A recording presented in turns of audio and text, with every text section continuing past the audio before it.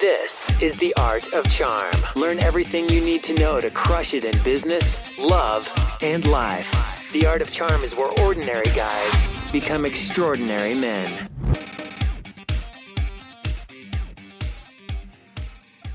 Welcome to The Art of Charm. I'm Jordan Harbinger. The Art of Charm brings together the best minds in the industry to teach you guys how to crush it in life, love, and at work.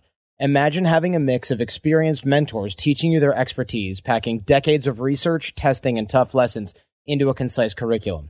We've created one of the premier lifestyle programs available anywhere, and it's free. This is the show we wish we had a decade ago. This show is about you, and we're here to help you become the best you can be in every area of your life. Make sure to stay up to date with everything going on here and get some great free content, drills, and exercises that'll help you become more charismatic and confident and more by signing up for the newsletter at theartofcharm.com. If you're new to the show, but you want to know more about what we teach here at the Art of Charm live programs here in LA, check out the Art of Charm Toolbox, theartofcharmpodcast.com/toolbox. That's where you'll get fundamentals like body language, eye contact, vocal tonality, dating, attraction, business networking, negotiation, persuasion, relationship management, you name it. And we've got our live programs and boot camps running every single week here in Los Angeles, California. Details at bootcamps.theartofcharm.com. There's 2 dots in there. Or give us a call here in the office, 888-413-7177. Or you can even email me, Jordan at theartofcharm.com. I read everything, and I'm looking forward to meeting you here at AOC. Today, we're talking with my friend Marsha Shandur. She's an expert in making networking less awkward. We're going to talk about how to deal with your fear when it comes to going to an event on your own, how to avoid small talk and make genuine connections, how to follow up and why it's important, of course, and how to keep relationships going. Surprise, surprise, that's also valuable. Make sure people want to help you out. The best question to ask someone help you make an instant personal connection, and how to get out of an awkward conversation without hurting anyone's feelings. This is a great one. A lot of networking practical tips here as well. And I'd like to thank my friends at Pistol Lake who gave me the clothes I'm actually wearing right now for this episode. Awesome stuff. Really cool, kind of classic designs. Pistol Lake, just like it sounds. Thanks to you guys for the sample. I really do like it, and I don't say that about much. Everybody knows I'm one cranky, tough customer. So enjoy this one with Marsha Shandur. So with Marsha Shandur, whose name is spelled totally like it sounds, except for somehow I still can't pronounce it. Tell us what you do in one sentence, if you can. So I help people who think that they're really bad at networking and that they hate doing it, that they are probably not, and they don't have to be. Excellent. Good. That was actually one sentence. You'd be surprised. Most people can't actually do that. That's including myself. So, well, part of what I do is help people give an answer to the question. I hate the question, what do you do? And I tell people to kind of avoid it wherever possible. But part of what I do is my job is help people come up with an answer for that. So, yeah, I mean, networking is a dirty word, right? Everybody hates it. It's awful. And when I do talks, when I give talks to organizations, I'm like, who here hates networking? And everyone like raises their hand. And then I'm like, who likes networking? And 2 people raise their hand. It all comes down to the fundamental difference of how those people view networking. So the people that hate networking are like, it's like schmoozing, and you walk around, you're like, hey, what's up, Jordan Harbinger? Give me a call whenever you need a financial planner. Here's a business card. And you like shove it in someone's face, and it's like, call me, blah, blah, blah. And it's all schmoozy, or you're like pretending to be interested in the conversation so you can wait for your chance to pounce. But the people that like networking, yeah, they're either like schmoozy D-bags, or more likely they look at the process of networking like we do, which is it's just about making friends with people. It's fun. You meet all these cool new people. You figure out how to help them. They eventually help you. It's all about fun, productive relationships. But 2 people out of a room of 100 raise their hand and say they like networking, and everyone else is like, no, it's the worst thing ever. Well, I hate the word networking, and I always try and follow up when people say, what do you do? If I say, oh, I'm a coach, I'm a networking mentor, I try and follow up like what that means, just because it is that thing. Like the reason I'm teaching this is because I kind of lived through it. I was a radio host for 15 years, and then I was choosing music for TV shows back in the UK. And I used to think that networking meant walking up to the most important person in the room and saying, hi, love your shoes, great tie, listen, I'm incredible, work with me, I can make you big bucks. And I think most people find that terrifying. But actually, what I realized is that it's just talking to nice people that you get on well with about things that you're interested in. So I try and call it making industry friends and tell people, and that's kind of the number one thing I do with my clients often is saying, don't walk into a room and think, who should I be networking with? Walk into the room and think, who would I be friends with here, irrespective of what we all do? And then how can I talk to those people in a friendshipy way? Or even like sometimes there are a group of people, you know, there might be like you need to speak to like a publisher or whatever. But it's not going up to them and thinking, how can I network with them? It's thinking, how can I basically make buds with them? Yeah, of course. And not make buds with them for the purposes of later getting something, but just literally the way that we look at it is how can we help these people? Because if you stop worrying about the keeping score and you stop worrying about how can I get what I want, and you just help people get what they want, which is like an old Zig Ziglar quote or something, then eventually all but the extreme takers will be able to help you at some point. And if you stop thinking about when that point might be, it just makes the whole thing easier. Right. And as humans, we're actually wired to want to reciprocate. They did these social psychology studies where they got someone to do an experiment and it was like a made up thing. But then the assistant would come in and give that person a can of Coke that they hadn't asked for. And the people who were bought the can of pop would then go on and always do something nice back for the assistant. And I feel like we all get this. Like if you go for coffee with someone you don't know very well and they say, oh, I'll get it. We feel like a kind of panicky, like, or if someone buys you a drink, you're like, I've got to get you one back. Like it feels in our bones. And so it's always good to come from a place of wanting to help someone, you know, from wanting to help them. But sometimes there are people where it's like, this person could really do me a favor. But if you're giving to them, then you're kind of creating that sense of wanting to reciprocate in their bones, whether that's tomorrow or, you know, in 2 years' time. Yeah, exactly. Absolutely. So let's talk about how to do that, because a lot of people are going, great. Yeah. Oh, wait, how do I do that? Yeah. So I'm always talking about like you want to, in a dream world, what you want to do is add value to people long before you ever ask for anything. Yes. So this could be like someone that you've just met. It could be like your business hero whose blog you read every week. And I know you've spoken before, John, your interview with John Corcoran was talking about how, which I think he puts it brilliantly about talking about how you don't want to talk about their work, that you can't tell Oprah Winfrey that much about TV presenting that she doesn't already know. But, you know, you could be like, oh, you're super into dogs with costumes. I'm super into dogs with costumes. Here's a really funny article about it online. And even I feel like the simplest ways to add value to someone, particularly that you don't know, one is send them something that you think they'll be interested in. And it's pretty easy in this day and age to stalk people online. But certainly if they have any kind of social media account. I think one of the wonderful things about Twitter is that, and you don't have to be on Twitter to use Twitter as well, which I think is quite an important point. And with Twitter, I feel like everybody who's on Twitter knows that not all of their followers read every single thing they post, but they also kind of think that they do.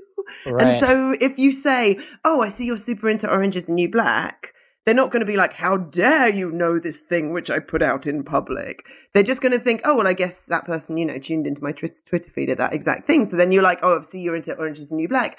I don't know if you saw this. This is an interview with a bunch of the cast. I thought you might find it interesting that, you know, these two are actually friends in real life or whatever. Right. And that's such an easy thing to do. And also it's kind of the one place where I wouldn't suggest being genuine with networking, which is to email someone and say, oh, I saw this and thought of you, when actually what you mean is I sat down for half an hour, stalked you, found out everything I could about you, and then searched Google to find a good article. Oh, right. Yeah. No, I saw this and thought of you. And yeah, you're right. I'm all about authenticity, but at some point, if someone's like, I spent 5 hours trying to find something that you might like, it's not just creepy. It's a little creepy, but it's not just creepy, but it puts pressure on. Right. I'll use myself as an example. It puts pressure on me because I'm like, damn, I don't have anything to offer this guy right now, or I don't want to really offer what this person is asking right now. And now they're kind of like, it's almost like guilt trippy in a way. But also, you know what? It's exactly what we were just talking about. It's that human urge to reciprocate, that when someone does something for us, we feel that human urge to respond. But something that I think is even better than that is, and I know you just had Sean Acker on the podcast who talks brilliantly about this, where he says every morning you should email someone and thank or praise them, is just thanking people for things. I feel like in our society, we're so much taught that compliment is embarrassment. Every day there'll be things that'll be like a book that you read, or like a kitchen utensil you use that was really helpful to you, or a radio DJ that you listened to that you really enjoyed. And they could be making a huge difference to your life and they have absolutely no idea about it. And if you just take 2 minutes to send them an email, it can totally make their day. I really think that all anybody wants in life is to feel like truly seen and heard and understood, and also to feel like they've been of service, to feel like they've left the world better off than they found it. So if you could email someone and tell them that they did that for you, then you're like giving them a huge gift. That's adding masses of value to them. And it's such an easy thing to do. And, you don't have to email them. You could comment on their blog. Commenting on people's blogs anyway, most people who write blogs, I never used to comment on anyone's blog because I really thought the only people who did were people who just had nothing better to do with their lives. Right, yeah, sure. And then I started a blog and I suddenly realized how it feels when someone comments on your blog, that it feels amazing. And I think whether you're someone who gets like 2 comments or 250 comments, it feels really great. And if there is someone, in the online space who writes blogs that you like, if you're consistently showing up and commenting, and you could just write a comment being like, great blog. But if you can be specific about it, if you can be like, great blog, I really loved when you talked about, the best way to use chapstick in the winter or whatever. Or even better, when you can say, you left me better off, you left the world better off from this blog. So, I totally love this blog. I did what you said with the chapstick and I put it, on my nose when I had a cold. And I just have had a much nicer time. These aren't the kind of blogs I read. Sure. That's the example. But anyway, if you're telling someone that they've made your life better, that's huge. And if you keep doing that, they're going to feel so warm and fuzzy about you that if you then ever email them and ask them for something, they're going to be like, yeah, totally, I'm going to give it to you. You make me feel great all of the time. Awesome. So, yeah, where do we start, though? Because a lot of people are like, yeah, that's really cool. I get freaked out when I go to events, and I'm never going to go to one on my own. How do we deal with the fear that comes with going to an event or going to an event on your own? Because before we can make industry friends or whatever, in air quotes, instead of networking, we got to be able to get out of the house and put ourselves in front of others. Right. Okay, so I think so many more people are freaked out by going to networking events than the people who are freaked out realize that they are.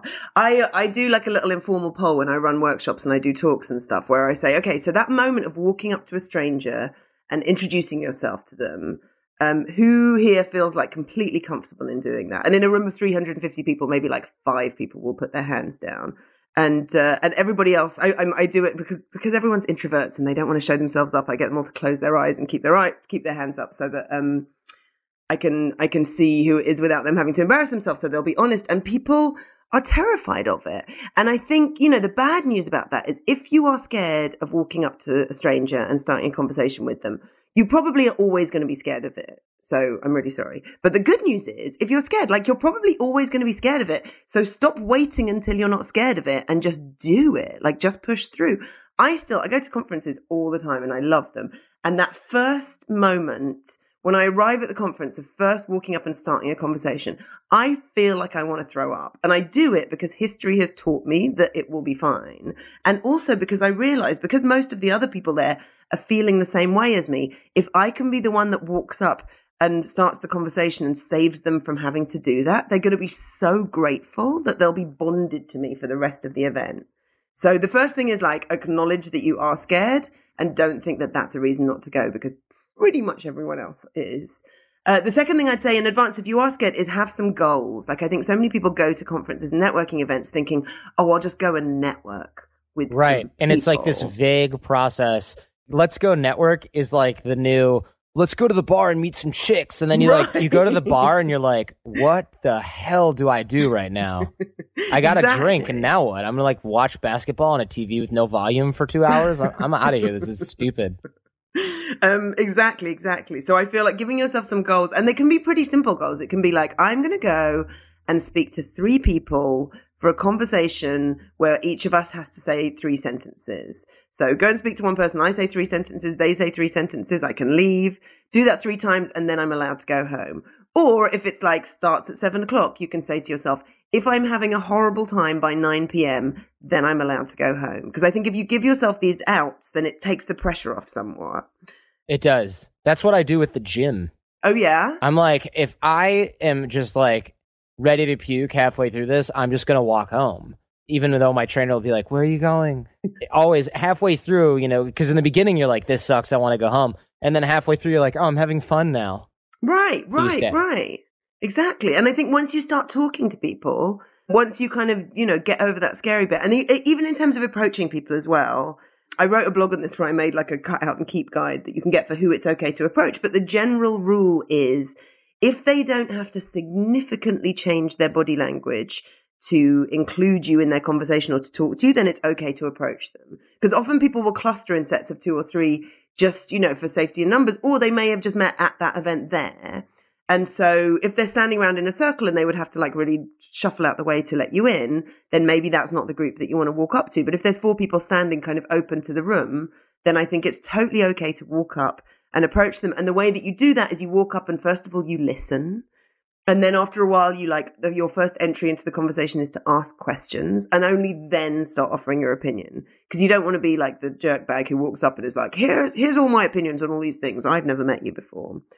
And sometimes with doing that, sometimes you're going to walk up to a group of people and you're going to go to join in their conversation and very quickly realize that it's like a bunch of best friends who've all been out on one of their bachelor parties and that's what they're talking about. And you're actually not welcome there at all.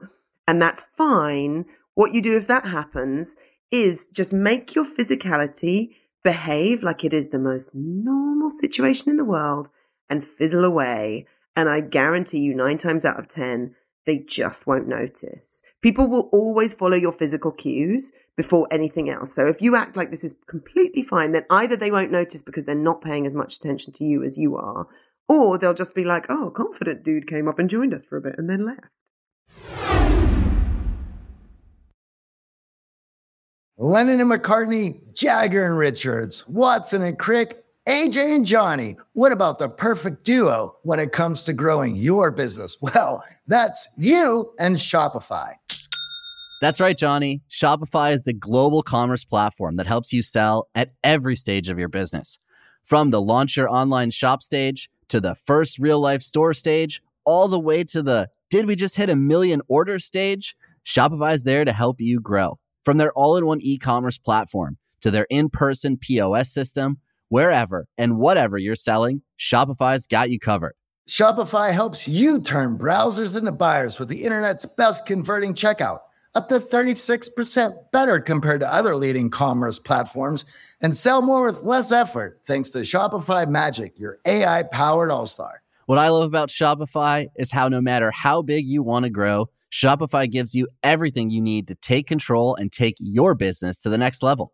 In fact, Shopify powers 10% of all e-commerce in the U.S., and Shopify is the global force behind Allbirds, Rothy's, and Brooklinen, and millions of other entrepreneurs of every size across 175 countries. Shopify removes the guesswork with built-in tools that help you create, execute, and analyze your online marketing campaigns. And sign up today for a $1 per month trial period at shopify.com/charm. Go to shopify.com/charm now to grow your business no matter what stage you're in. Shopify.com/charm. Johnny, we know if you listen to the show, you are driven. In fact, we're driven by the search for better. But when it comes to hiring, the best way to search for a candidate isn't to search at all. Don't search, match with Indeed.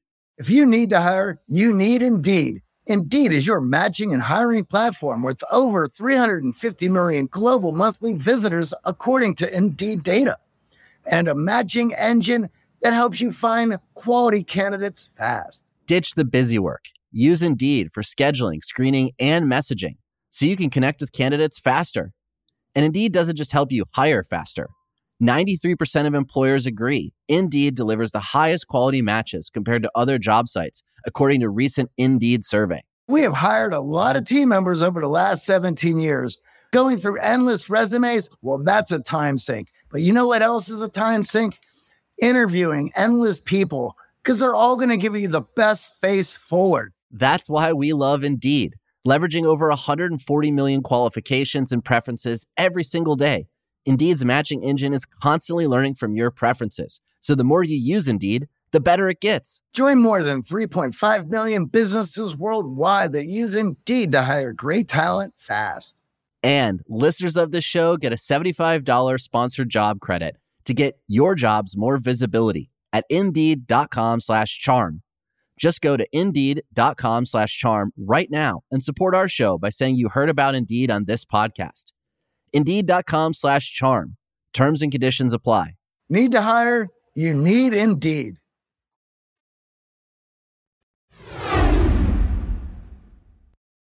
Excellent. All right. Yeah, it's very true, actually. You know, a lot of times you'll have somebody come up and talk to you in a group, and unless they're ridiculously awkward, and even if they are, you're kind of like, oh, well, that was weird. But even normally you're just thinking, oh, wow, okay, cool. This dude's like super social, but we're just not into it. They usually sort of blame yourself, and you're like, we could have been friendlier, but we're just, we're not in that mode right now. Right. Exactly. And the other thing is, there's this notion of the spotlight effect where we all think that what's happening to us is the most important thing. And there's a mantra that I give to my clients, which is, it actually came from a Helen Fielding book. It was about this like lady spy, and she had a bunch of like spy mantras. And one of them is for when she went to events by herself, and it was, no one is thinking about me. Everyone is thinking about themselves, just like I am right now. So if you're worried that everyone is focusing on you, think about how much you're focusing on yourself and realize that they're all doing that with themselves. Like no one, there's also a Russian phrase that my mum used to say to us when we were kids, which is "komu ty нужна," and it kind of literally translates as "who needs you," but it means like, what makes you think that you're that big of a deal that anyone really cares that much about you? And so she would say it like if her friends were like, I can't come swimming with you because I haven't shaved my legs, and she'd be like, who do you think at the swimming pool really cares that you haven't shaved your legs? Come swimming. So anyway, say that to yourself. Just remind yourself that like you're just not that important, which seems like a bad thing, but it's actually kind of a blessing. It's like a cloak of invisibility when you're an introvert at a party, because if you're not having a good time, you can just go home and no one's going to notice. Whereas I think for so many years of my life, I'd be like, oh, I can't leave now, because if I leave now, everyone will know I'm leaving because no one was talking to me. And what I didn't realize is like, no one was noticing that no one was talking to me because they weren't talking to me. Right, yeah, you're out of their focus. And it's we're all kind of like kids when it comes to our level of focus, right? It's like, oh, everyone's staring at me, and it's like no one's thinking about you. Right, at all. Right, exactly. So approach people because it's okay to do that, and walk up to groups because it's okay to do that. And then I feel like one of the things so many people say to me when I say I'm a networking mentor, they're like, oh yeah, I hate networking because I hate making small talk. And I'm always like, oh, bless you. You're not special. Like everybody hates making small talk. Everybody, even grannies like don't make small talk. I hate making small talk. I just don't do it. I feel like grannies will start telling you about like their bunions and their bowel movements. So they don't do it. I think the one caveat is I feel like you need one small talk question to enter a conversation. Because I think if you walk up to a stranger and say, what would you rather have, a cloak of invisibility or the power to fly? Then they'll just kind of feel like you have quite bad judgment.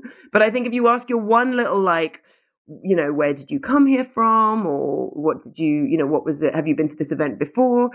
And then start asking better questions so that you're not getting trapped in the small talk bubble. And my favorite question to ask, I said earlier that I hate the question. The reason I hate the question, what do you do, is partly because it's just super tired. Partly because there's definitely been like periods of my life before I got the kind of main job I had as a radio DJ. I'd moved to London to try and get that job and didn't have one. And people would say, what do you do? And I would think, wouldn't it be hilarious if I told you the truth? And if when they said, what do you do? I'd say, well, mostly I pace the corridors of my mum's apartment, weeping, wishing I'd never left my last job. What do you do? And so I feel like try and avoid that question if you can. A better question is, how's your week been? Or like if it's a Monday, Tuesday, how was your weekend? Or how's your week going? And then as quickly as you can, follow it up with what was the best bit or what was the bit you really liked. So the reasons I like this question for like a ton of different reasons, partly because you'll often get like a pretty good idea of what they do without actually having to ask the question, what do you do? Also, I feel like it's quite good. Some people are introverted and they might not want to answer a very personal question. But if you're saying, how's your week been? Then everybody has an answer for it and they don't have to answer it very deeply. They can answer it with as much or as little depth as they choose. But also, particularly if you're asking like, what was the best bit? It gets them talking about something that person's passionate about. And partly you're more likely to find those common touch points of things that you have in common. Like, oh my God, you play squash. I play squash. Let's talk about squash or whatever. But also when people are talking about things they're passionate about, they feel really great. And when people feel great around you, they feel great about you. There's a Maya Angelou quote where she says, I've learned that people will forget what you did. People will forget what you said, but people will never forget how you made them feel. And I have had so many situations where I've met someone and I'm now pretty good at asking questions that gets people talking about things that they're positive about. And some situations where like I have barely spoken. I've just been asking questions the whole time. I don't believe that those situations happen to you. Because I just turned my microphone back on. Did you just go and make yourself a cup of tea? I made myself a sandwich while you were talking. But it's because I'm good at asking questions. I think it's because I was on the radio for so long. 1 second of silence for me is like eternity, 20 minutes. And so I'm so terrified of silence that I'll ask questions. Jump in. Anyway, so I've had these situations where I'm asking like a million questions to this person. I'm barely talking. And then I hear a report back from them to someone else where they were like, Marsha is fascinating. What an interesting woman. And I haven't spoken. They just remembered that they felt really great during our conversation. So if you can get someone talking about something passionate, something that they're passionate about, you'll do that. And then the final reason I love, like, how's your week been? What was the best bit? Is I feel like you can kind of gather information that then you can use to add value to that person later on. So say they are talking about, I don't know, how they watched the World Cup and how brilliant it was. And then you can use that to be like, oh, did you see this really great article about that? Or have you seen this movie trailer about soccer that's coming up? And you can use the information that you like gathered during that conversation. Right. Yeah, of course. Excellent. I like that a lot. And one of the ones that I use a lot at professional networking events or when I'm actually going with high performers is, which are the best ones, by the way, the best events, and the only ones that I go to now, I'll say, how did you find out about this? Because then you get, oh, well, I got invited through EO, Entrepreneur Organization, or, I'm speaking and they reached out to me, or, oh, my brother is a speaker here, or I'm running the event with so-and-so, or, oh, I just found it on their website because I'm really into whatever area where this website advertises these conferences.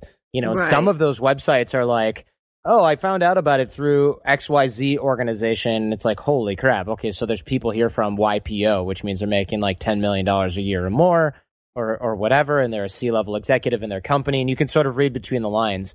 And you find that those people are less nervous because they go to these things all the time. But it depends on the event where you are. If it's a bunch of people who don't have businesses but are maybe interested in possibly starting something, sure, how did you find this? Or, maybe some of the small talk type questions, what have you done this week, will be of interest. But a lot of the entrepreneurs and the people that have really been crushing it for several years, if you ask what do you do, a lot of them, including myself, I'll blow that question off by saying, I'm a spokesperson for a small business, or I run a small business with some friends.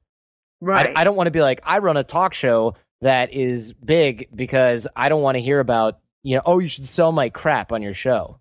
Because I hear that every single day. And the last thing I want is for somebody who came out with a really cool ebook, bro, to tell me all about it and why I should have them on as a guest next week. Right. And also if you're asking someone like how your week's been, what was the best thing from your week, and you end up talking about like their kids or something, which, by the way, if you want to add value to people, ask them about their kids. Or if they have dogs, talk to them about their dogs as if their dogs are their kids, particularly if they don't have kids, and they will love you forever. But anyways, if you're talking about those things, you're talking about something different than everybody else is.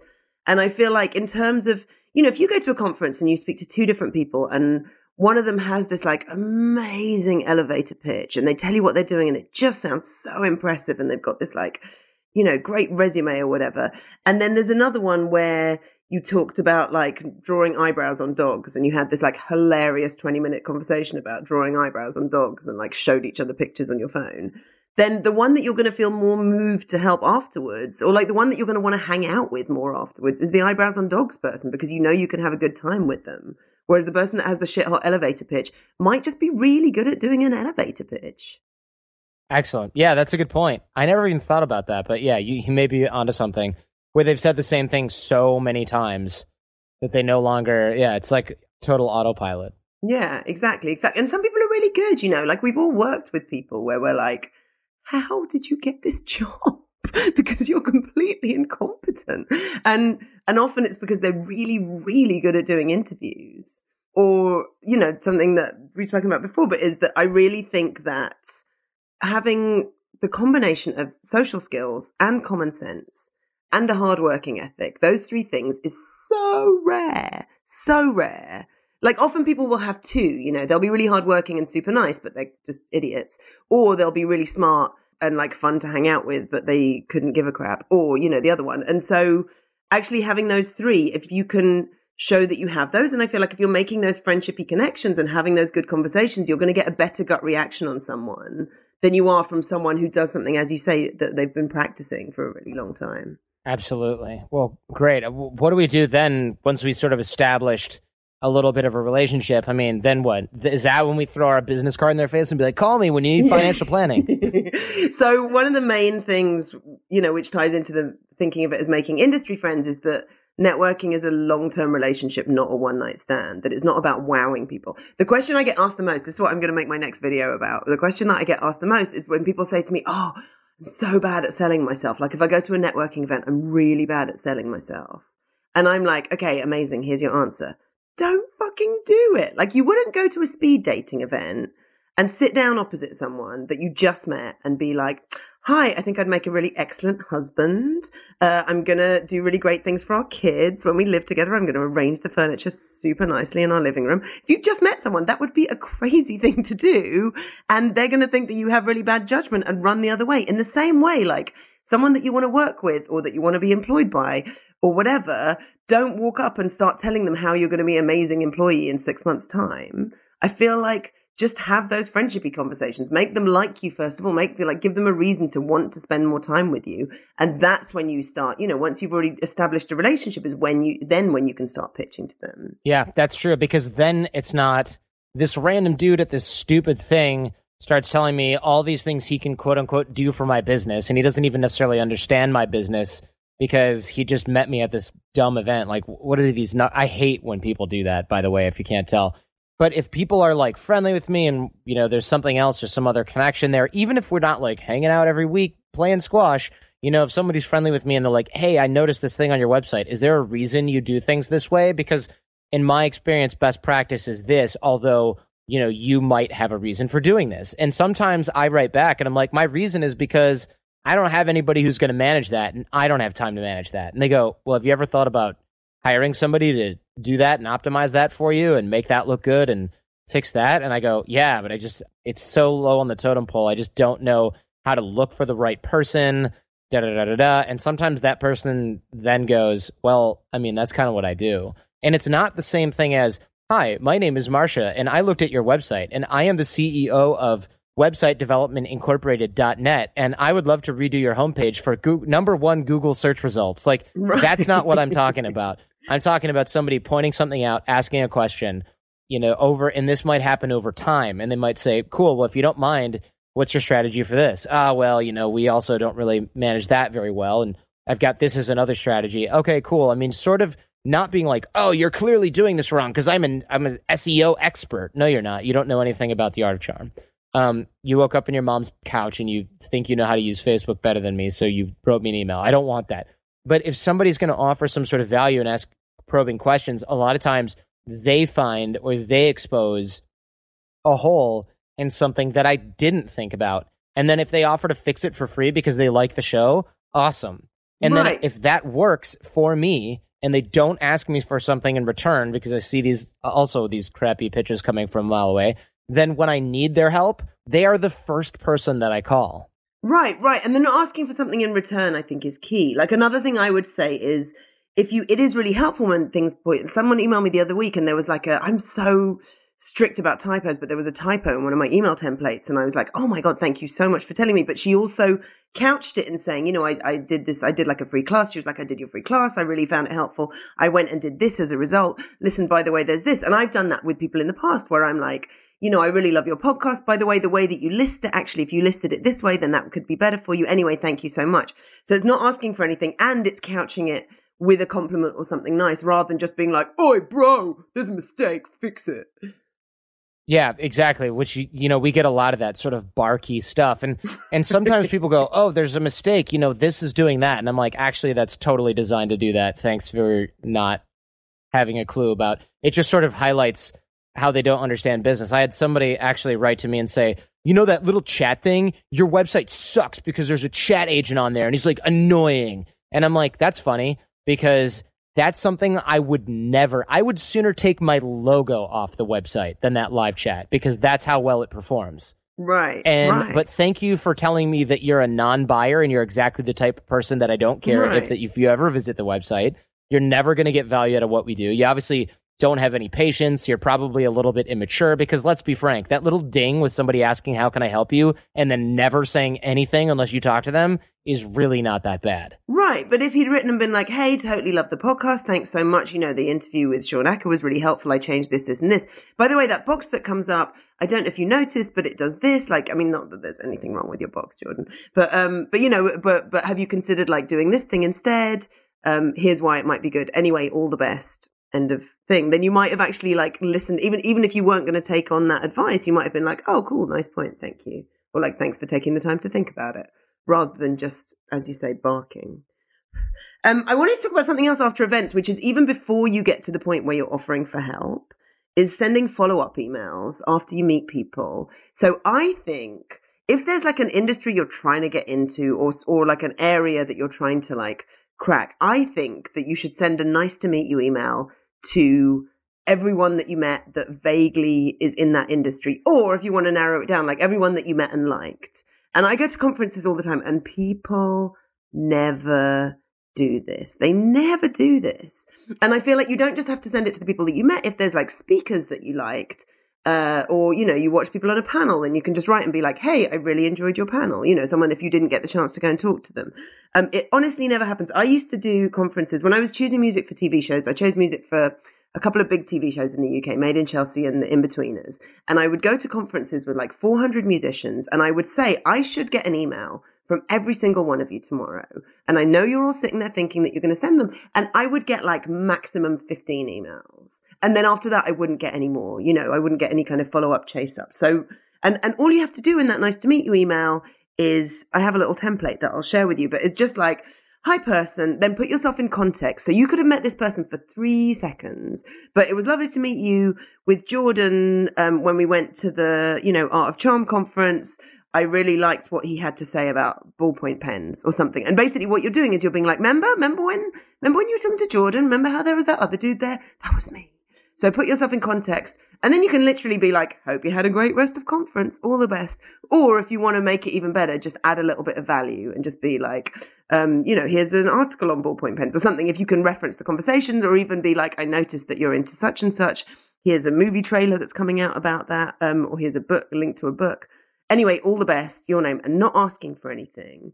And the reason for doing that is partly because it might start a back and forth. It might start a relationship. But even if that person never emails you back, even if you don't know when you're going to need that connection, say it comes to like a year and a half later and you suddenly really, like they move to a different company, or you suddenly really need an in their company, you could send them an email that's like, hi, Steve. I don't know if you remember me. I met you like really briefly about a year and a half ago with Jordan. You probably don't remember. Anyway, hi. That's like not very classy. Whereas if you can do it as a reply all to your first email and be like, hey, Steve, haven't spoken for a little while. Wondered how you are, blah, blah. And then asking your thing, they can scan down, see that they met you before, which does a bunch of things. It gives, if they've met you with someone else, it gives you credibility because they're like, well, Jordan's okay. So if Jordan was talking to this guy, then he must be okay. Plus, it makes you stand out a little bit more. Plus, people will always invest more in someone they've already invested some time in. It just somehow is psychologically easier for you to speak to someone you've already spoken to before, even if you don't remember speaking to them before, than it is someone who's absolutely brand new. I often get emails from people. I still do like the odd bits of music supervision, and I get emails from bands and they will forward me like a conversation that we had a year and a half ago that I don't remember who they are. Like I don't even recognize their name, but the fact that I spoke to them already makes me think, oh, well, past me thought that they were okay. So I guess they must be okay. At some point I made that judgment call. Oh, that's good. That's brilliant. Of course, they have to be careful not to lie. Like a lot of people go, you expressed some interest in me auditing your website. And I'd be like, oh, that's funny because I totally fucking didn't. You expressed some interest in giving me $2,000. Right. Yeah, exactly. Exactly. Yeah. Excellent. So follow up. Awesome. Most people don't do it. It's amazing how few people actually do it. It's actually pretty shocking because I'll get these people approaching me after a talk and they're like, I just really, I need this resource. It's so good. Da, da, da. And I'm like, cool, here's a card. I'll send you some resources. They never friggin' write. Right. I'm like, you booked a ticket to fly to Las Vegas to improve your business. You met somebody who can improve your business, and you're just like too lazy to send me a message. And now a quick message from our newest sponsor. Remember, supporting our sponsors is the best way to support the show. That's right. AJ, did you know socks, tees, and underwear are the 3 most requested clothing items in homeless shelters? I had absolutely no idea. Bombas knows, and they're doing something about it, making ridiculously comfortable versions of all 3 and donating one for every item sold. With all the clothing brands out there, it's nice to find some basics that don't just feel good, but do good too. That is completely amazing, and that's why we're so excited to be working with our newest sponsor, Bombas. To date, Bombas' 1 purchase equals 1 donated commitment has helped customers donate over 100 million essential clothing items to people facing homelessness. That's a lot of good done by people just buying the Bombas they wear every day. Visit bombas.com/charm and use code CHARM for 20% off your first purchase. And once you try Bombas, you'll know why so many people have purchased and donated so many. The comfort geniuses at Bombas work tirelessly to make your everyday things your favorite things. Whether it's an arch-supporting sock that feels like it was sculpted to your foot, a buttery soft tee with no itchy tag, or underwear that feels like nothing while supporting everything. The best part, AJ, Bombas has a 100% happiness guarantee. So if you got the wrong size, your dog chews up your socks, or a pair vanishes in the washing machine, and you know they will, it's easy to get a free return, exchange, or replacement. There's nothing worse than when Puppers gets a hold of my favorite Bombas athletic socks. They're precision engineered for being active with sweat wicking power, impact cushioning, blister defense, and no annoying toe seams that get between you and your goals. I try to limit my essential purchases to 1 time a year, and I was so pumped to know that Bombas has my underwear, socks, and tees needs completely covered. I have been loving the soft underwear and tees here in Medellin. Ready to get comfy and give back? Head over to bombas.com/charm and use code CHARM for 20% off your first purchase. That's BOMBAS.com/charm and use code CHARM at checkout. Now, back to the show. How do we keep the relationship going and make those people actually want to help us out? Because, yeah, you can add value over the long term and stuff like that, but how do I make people want to get back to me and be like, boom, here's money, a job, connection? So adding value over the long term, like we said, which is, sending them emails, but also commenting on their blog posts, also like Twitter and Facebook and stuff. I mean, often what people want the most is for you to promote their stuff. Like often what people want the most is more clients. So if you can help them do that. And I would add a note that if you're on Twitter, if you press the retweet button, it does nothing. Like people don't notice who is in that tiny little icon. What you want to do is repost it in a way that adds value to that person. So be like, excellent article. Thanks, Art of Charm, at Art of Charm or whatever. Like, really another great piece by @Yes Marsha. Just something that makes you stand out slightly and is going to make you show up in their feed so that they get that little adrenaline hit of like, oh, someone mentioned me on Twitter, which so many people do.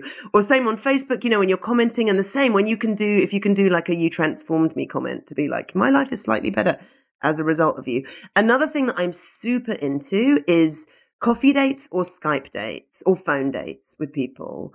Ideally coffee dates if there's someone local, and I have like a little email template for what how you ask someone out. And one of the things that I say is that you say, was wondering whether you had 20 minutes sometime when I could buy you coffee and ask you about specific topic or question. And so 20 minutes is because if it's like an in-person coffee, half an hour just feels like a lot of someone's time. 15 minutes, like you pretty much got the coffee and sat down and then it's time to go. But 20 minutes feels like a kind of reasonable amount between the two. And then the specific topic or question is because you don't ever want to be like, oh, I just wanted to take you out and pick your brains. Because that's pretty much Jordan. I'm sure you get that all the time. I get that constantly, and I just say no. It used to be like, oh, I feel bad about this, and da-da-da, or like, oh, let's do a phone call instead. And now I'm just like, let's stick to something specific. In fact, I got one the other day that was like, hi, I'm a coach in your industry. And he described himself as a life coach, which made me want to bang my head into a cinder block because that's not a real thing. And yeah, I said that. It was just like, let's meet up because I live near you and we can talk about how we can help each other. And I was like, wow, that is the most vague waste of time that I could possibly engage. Like, that is so far on the bottom of my list that I would rather clean my bathroom than go talk about how I can help one another. Like, it doesn't make any sense because I don't know who you are. Right, right. And I think people don't realize that you're basically saying, please come and work for me for free. Yeah, so that I can make money. Right, come teach me how to do some aspect of your business so that I can try to compete with you and or yes, maybe I can help you do something better. But there's a huge maybe that somebody who's been doing this for a year and considers himself like some sort of vague life coach, what they want is for me to promote them so that they can make more money, like you said. And it never has anything to do with anything. When I meet with somebody, let's take Tim Ferriss as an example, because a lot of people love him and know who he is. When we connect, it's not, hey, let's hang out and talk about how we can help one another. No, thanks. I'm good. Both him and I would feel the same way. Hey, Tim, I noticed your podcast is getting a lot of negative reviews for the audio quality. I've got a professional studio. Would you like to come and see it? You can record a test show here. We can record something. You can do something solo, look at the equipment and see the final product. If that sounds good to you, then let's do that. And then we can grab a bite at Samovar down the street afterwards. Great, Jordan. See you next week. Not, hey, let's figure out how we can help each other do business. Because you know what that means? Hey, Tim, you're so big and famous. I want some of your client base and your fan base. Can you write about me for your blog? No. Go die in a fire. But also, I would add that it doesn't necessarily have to, like, sometimes you can email, like, I think asking people out for a coffee or a Skype date or a phone date, and with the phone or the Skype, I would downgrade to like somewhere between 5 and 15 minutes rather than 20 minutes. But sometimes it can be you asking. But if you say, I'd love to ask you about a specific topic or question, then A, they know that you're not just saying pick your brains. B, they know that you're not sending the same email to 25 people in the industry. And C, like they have the chance to downgrade it to a phone call or to an email or something like that. And I think, one of the things is that people do want to help people. Like so many people in our kind of industries and whatever, in every industry I've ever worked at, got where they were because they got so many legs up from people ahead of them. And so they want to kind of reach back and pull people up. But there's so many people asking for help. They want to help people who will be good at being helped. Yes, that is so true. You're right. Because I help a ton of people who can do absolutely nothing for me other than accept the feedback and the help. I do that all the time. So it's not I need something in return. It's that I need to know that you're not going to just try to find ways to make money off of me and or not listen to anything I have to say. Right. And that's a huge thing that I think, we all know how it feels to give someone advice and then have them not take it. And there's been so many times, and I used to be just a lot better at responding to people who asked for help. And when I would just find they didn't take any of my advice, it's so crushing because I think not only is it like, well, I just wasted 20 minutes of my time for no reason, but it's also like, it's pretty offensive that it's like, oh, so you made me spend 20 minutes of my time that you didn't pay me for. And then now you're basically telling me that my advice is shit because you decided not to take it. That's why even for people that are like dirt poor, can't afford my coaching that I meant for free, I always charge them for the first session and it weeds out 98% of the guys asking for help. Because they might be like, oh, I can't do this. I'm in high school. It's so much money. And I'm like, cool, I'll give you my special rate of $400, which is probably all the money that you have. Right. And they go, no way, man. And I go, cool, bye. So talking of weeding people out, the way that I often do it is I just won't respond to the first email and see whether or not they're tenacious. Of course. And one of the things, I think if you're asking someone for something and you're being reasonable about it and you are, couching it and adding value while you're asking, because sometimes you need to do that value add like in one email, which is something that you can totally do. All of these email templates I'm going to put on like a special web page, which will be Marsha /Art of Charm. So I have an email template for how to ask a big shot for a favor. And you're basically truncating that experience of adding value where you're being like, hi, big shot, here is where I add value. Here's the favor I'm asking for respectfully. And then here's how to end it. And I have a magic mind control sentence, which I will tell you about, for how to get people to respond. But anyway, if you're asking something, I think you can email someone up to 5 times before you give up, as long as, and this is so important, you leave at least 2 weeks in between each email. And then what you do with the second email is you just do a reply all to the first one that you wrote, take out any signatures you might have, and then just put one line like, hi, Jordan, just wondered whether you had a chance to look at the below. All the best, Marsha. because I love when people do that, because I so often don't get to emails. You know, I'm now finally checking my email twice a day. And so there's tons that I don't get to. And I think, or I'll just read it and be like, oh, yeah, I'll deal with that. And so when people give me a little nudge, I'm so grateful that they do. Plus, for me, it weeds out a bunch of people because I think, well, you can't have wanted it that badly. Otherwise, you would have tried me again. Absolutely. I agree. That weeds out the people that don't want it that badly, don't value it enough. And here's the thing. I'm not even, quote unquote, really busy. I only get, and I put the only in whatever kind of quote you want, about 200 plus emails per day. And so if somebody comes and asks me for something, I have no prior experience with them, and I don't really know how the rabbit hole is going to look, it doesn't go into like the screw you pile. It goes into the, okay, at some point this week or next, I'm going to go through and plow through all of these old emails. It does not go into, I need to answer this during my lunch hour today because I've got enough of those. Right. From like my own business partners are trying to get me to respond within 24 hours, you know? So like, don't get offended by that and don't send a follow-up email the next day being like, hey, where are you on this? Because the answer is, are you kidding me? Right. That's the answer. But similarly, like, don't think, oh God, you know, I used to send 2 emails to someone and then think that they were being like, she's hassling me all the time. But it's like, if you're getting 200 upwards emails a day, and some of these people are getting thousands a day, like your tiny email, again, it's komutin dushna, like nobody cares that much about you. Your tiny email is not bothering someone that much. You just fell out of their brain. So stop thinking that it's significant that you didn't hear back from them. Even if someone's offered, because sometimes I think people will be like, oh yeah, I'll totally help you with that. And then they don't respond because you just fell out of their brain. So give them that little nudge. Something I would add as well is if you have a very, very clear call to action, that often I'll get emails and it'll be like several paragraphs long and I'll scan it for a question mark and I'll be like, no, there's no question. Like, I don't actually know what you want. I know a lot about your personal life right now, but I literally have no idea why you were emailing me. So make sure you make it very clear. I mean, try and make them short anyway, but ask a question with a question mark. And then have a clear call to action, whether that's, you know, can I call you? Whether that's, can you reply to this email? Whether that's, you know, can I come and talk to you when you're at such and such a conference? Make it very clear. And I'm not talking about like the ultimate thing. I'm not talking about like the ultimate big favor. I'm talking about like literally the next step. And what here, I'll tell you my mind control sentence. So this is like my secret sentence that gets responses from people. If you have 2 mins to hit reply and let me know, that would be fantastic. So I say 2 mins, and the reason I have that if you have 2 mins, and I say mins rather than minutes because it sounds even shorter, is that basically you're kind of subconsciously being like, dude, it's going to take you 2 minutes. Like, you've got 2 minutes. And then to hit reply and let me know is just this weird psychological phenomenon where when you talk someone through the process of doing something, they are way more likely to do it.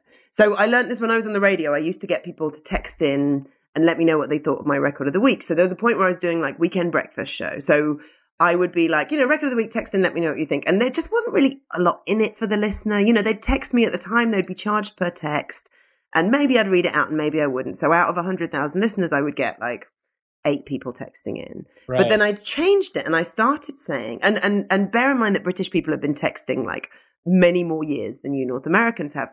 So we all know how to text. But I would say, do me a favor, get your phone out, go to compose message, 83936 in the number bit, have a listen to this and let me know what you think. And I would immediately get 100 responses because I think maybe like you're freeing up the tiny subconscious part of that person's brain that's deciding like, oh, how is it that I reply to an email? Oh, I hit the reply button. And so you're helping them do that. But yeah, hit reply and let me know. But let me know, like tell them what specific thing it is you want them to let you know. Perfect. Yeah, I love that. Because sometimes I'm just firing through 80 emails at once, literally. And I'm like, oh, I have to think about this. Oh, okay, I'll do it later. But if someone's like, hit reply and let me know, I can vision myself doing this. Hitting reply and going, yeah, that makes sense. Or I would do the latter. And then once I start typing, I'll probably just type a reply. Right. But even also as making it as easy, sometimes like, I love when I get emails that are like, just hit reply and say yes or no, because then literally that's all I can do. Like I don't have the obligation to do anything more than that. So making it like really super specific and really easy for them. Another thing I'd add is always put your contact details underneath your name, including your email address, because you never know like if an email is going to get forwarded to someone. And so again, you just want to make it like as easy as possible. So much of this stuff is just about removing barriers. So remove the barrier of having to find your contact details. Remove the barrier of having them to work out what it is you want from them. Yeah, just make it as easy as possible as you can for those people. Wow, I love that. So much value there. And I want to get one quick tidbit that I saw on your YouTube channel before we wrap here. And it's how to get out of an awkward conversation without hurting anyone's feelings. Because it's funny, because it really, it doesn't work in every conversation, because sometimes people are awkward and you're like, oh my God, is this guy still talking? And then it kind of wouldn't work. But if it's just that awkward silence where you're like, so... Yeah. And I think so often when especially if you're at a conference or an event, there's just a point where like the conversation just runs dry, and it's not that you don't like this person. It's not that they don't like you. It's just run dry. And often the only way to get out of it, people think, is to say, oh, I'm going to go and get a drink. But then if it is someone that you want to avoid, then they might be like, oh, I'll come with you. Or if you're like, I'm going to go to the washroom, and they'll be like, I'll be right here when you're back. So my thing is, and this goes back to what I was saying earlier about how people will always follow your physical cues, is you just smile very warmly, look them in the eye and say, it was lovely to meet you, and then walk away. And they will just pick up on your physical cues and be like, and they'll feel good because they'll be like, it was lovely to meet me. I'm the kind of person who it's lovely to meet. And I say this in the video that I feel like if you had, like, imagine someone who's happy, high status doing this, like imagine Obama doing that, or imagine George Clooney looking at you and being like, it was lovely to meet you. You'd feel like fireworks in your chest. You'd feel great. If it's someone who literally doesn't stop talking, and I have had those too, then I feel like you can still do it in a warm way. And this is maybe the only other time where I would advocate not being fully genuine, because sometimes it wasn't lovely to meet people, but don't be like, you're kind of a dick and I really want to leave. Right, yeah. But so is either say it was lovely to meet you, or say, you know what, I'm really enjoying this conversation, but I promised myself I would speak to, lots of different people this evening. So can we maybe pick this up over email? And then you don't ever have to respond to their emails. Nice. I love it.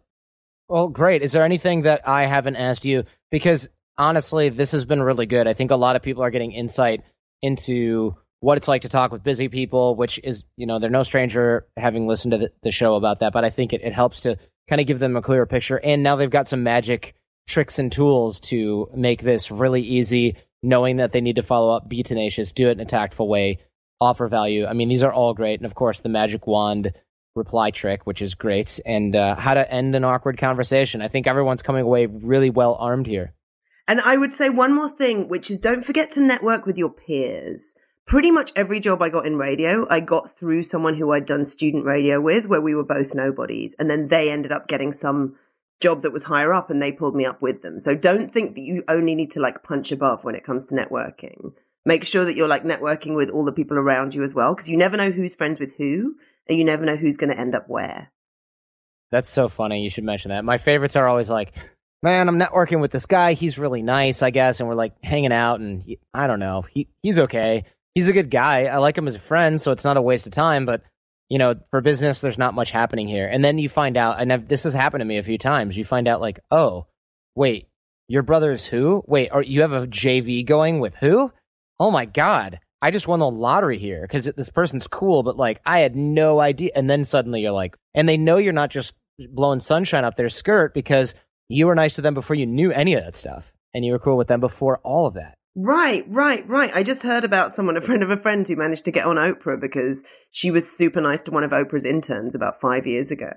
And then this woman emailed her and was like, you cared about me when no one else did, so I'll help you out.